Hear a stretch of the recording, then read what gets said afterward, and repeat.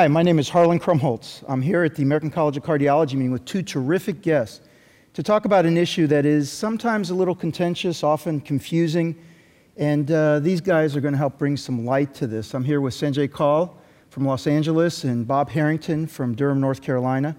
And the issue is really one of the use of 2B3A inhibitors.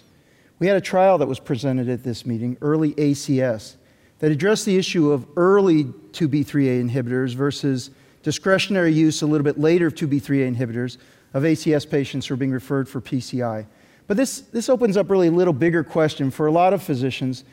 The number of studies that comes by around 2B3A inhibitors can sometimes lead to your eyes glazing over because there's so many different strategies. The meds are being recommended in different ways in the guidelines, and we're here to bring a little bit of illumination to this issue. So Bob, will you start by we're going to start with this trial, and then we'll get into the more general issue, and tell us a little bit about this trial in particular. So my conflict up front is that early ACS was run out of our group.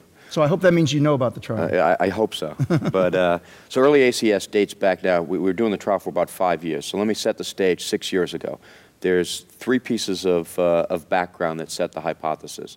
Number one, that in the PCI trials that had been done in the mid-90s, big benefit of 2B3A blockade at the time of PCI for reducing the peri-procedural complications. Point 2, in the placebo control, non-ST elevation trials that had been done, the Pursuits, the Prisms, the Prism Plus, modest treatment effect that when you look at all of the data, 30,000 plus patients, 10-11% treatment effect, reduction of death MI at 30 days. Third piece of information, unclear as to whether or not that benefit of 2B3A was all concentrated in the peri-PCI period or it might extend upstream. That was the background. So the hypothesis was that we tested was really a strategy question. For your 100 ACS patients that show up, is it better to treat them upstream with 2B3A, or is it better to selectively use 2B3A inhibitors at the time of PCI if you believed that the patient might benefit from it? That was the strategy that we set out to test.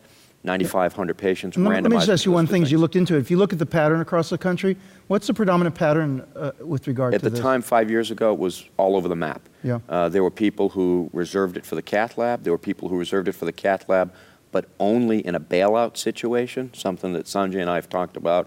And there were people who treated them upstream. It was really all over the map. So we felt that there was enough scientific equipoise, enough community equipoise, that it was reasonable to do a clinical trial. Great. And then just to finish, you get 9,500? 9,500 patients randomized to the 2 strategies that you described. It was a global trial. The primary endpoint was 96 hours, a multiple composite of ischemic endpoints. But the trial was really powered for the secondary endpoint of the 30-day occurrence of death and myocardial infarction. Primary endpoint at 96 hours because we expected that all the benefit would be in 96 hours. But we thought you had to show preservation of the benefit on the important endpoints out to 30 days. Trial misses on the primary endpoint. There's no statistical difference between the 2 strategies. At the 30-day endpoint, just looking at death MI, it also misses. But now, this is, to use your phrase, maybe not necessarily a negative trial, but maybe an informative trial.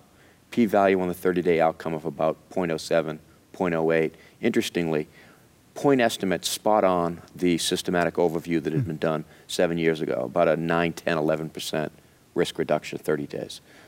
So we can talk now about what it means, or what people think it means. I'm going to want to hear Sanjay, but let me just ask you, as your take-home, what should clinicians take home from this? What are they? I think the number one take-home is that, that a strategy of uniform upstream uses of 2B3A blockade is no better than a strategy of very selective in-lab use.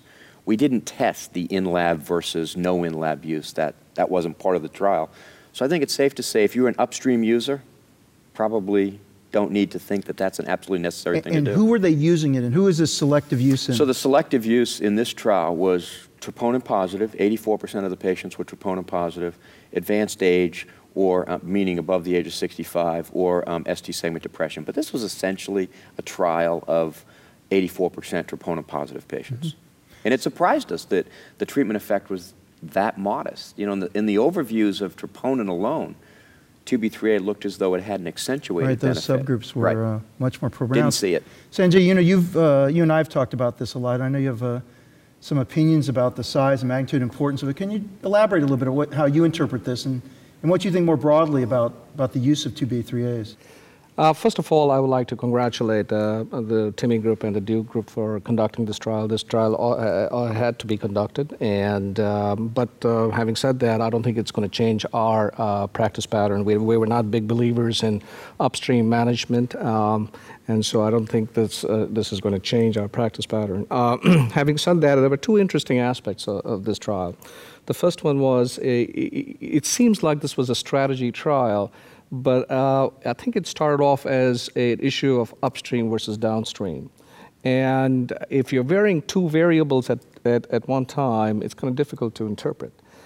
What I mean by that is one group is getting 21 hours of infusion of the drug and the other group is getting it at the time of PCI, but only a select few are getting it. Right. Okay, so when you vary two variables at one time, then it becomes a strategy comparison, which is what happens in the real world anyways. Yeah, that's what we're interested in. But from a purist trial design perspective, it offers challenges to the interpretation of the data. Number one. Number two is the death and MI benefit that Bob mentioned about.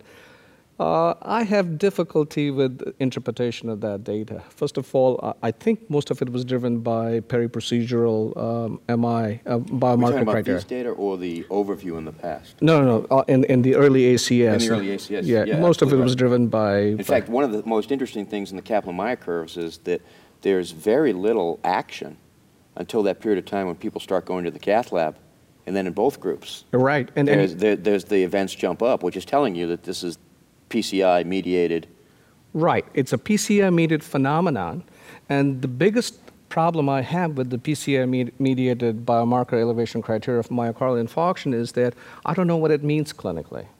The evidence is inconsistent. There are many trials that have shown that it correlates with outcomes, and there are other trials that show it doesn't correlate with outcomes. Well, I'm not sure Bob thinks about this, because he would be dinged if he didn't collect that information. What do you think? Well, I mean, Sanjay and I have had this conversation multiple times over the years.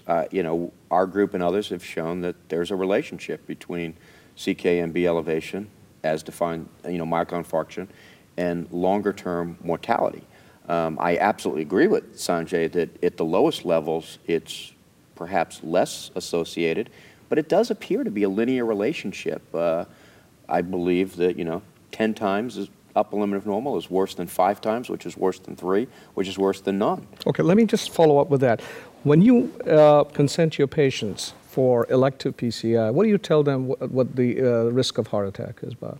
What do I tell them, what risk of heart attack? Yeah, for an elective PCI. I tell them that the risk of heart attack is somewhere between about 6 and 10%. And they still consent? So far, I've got a pretty good track record.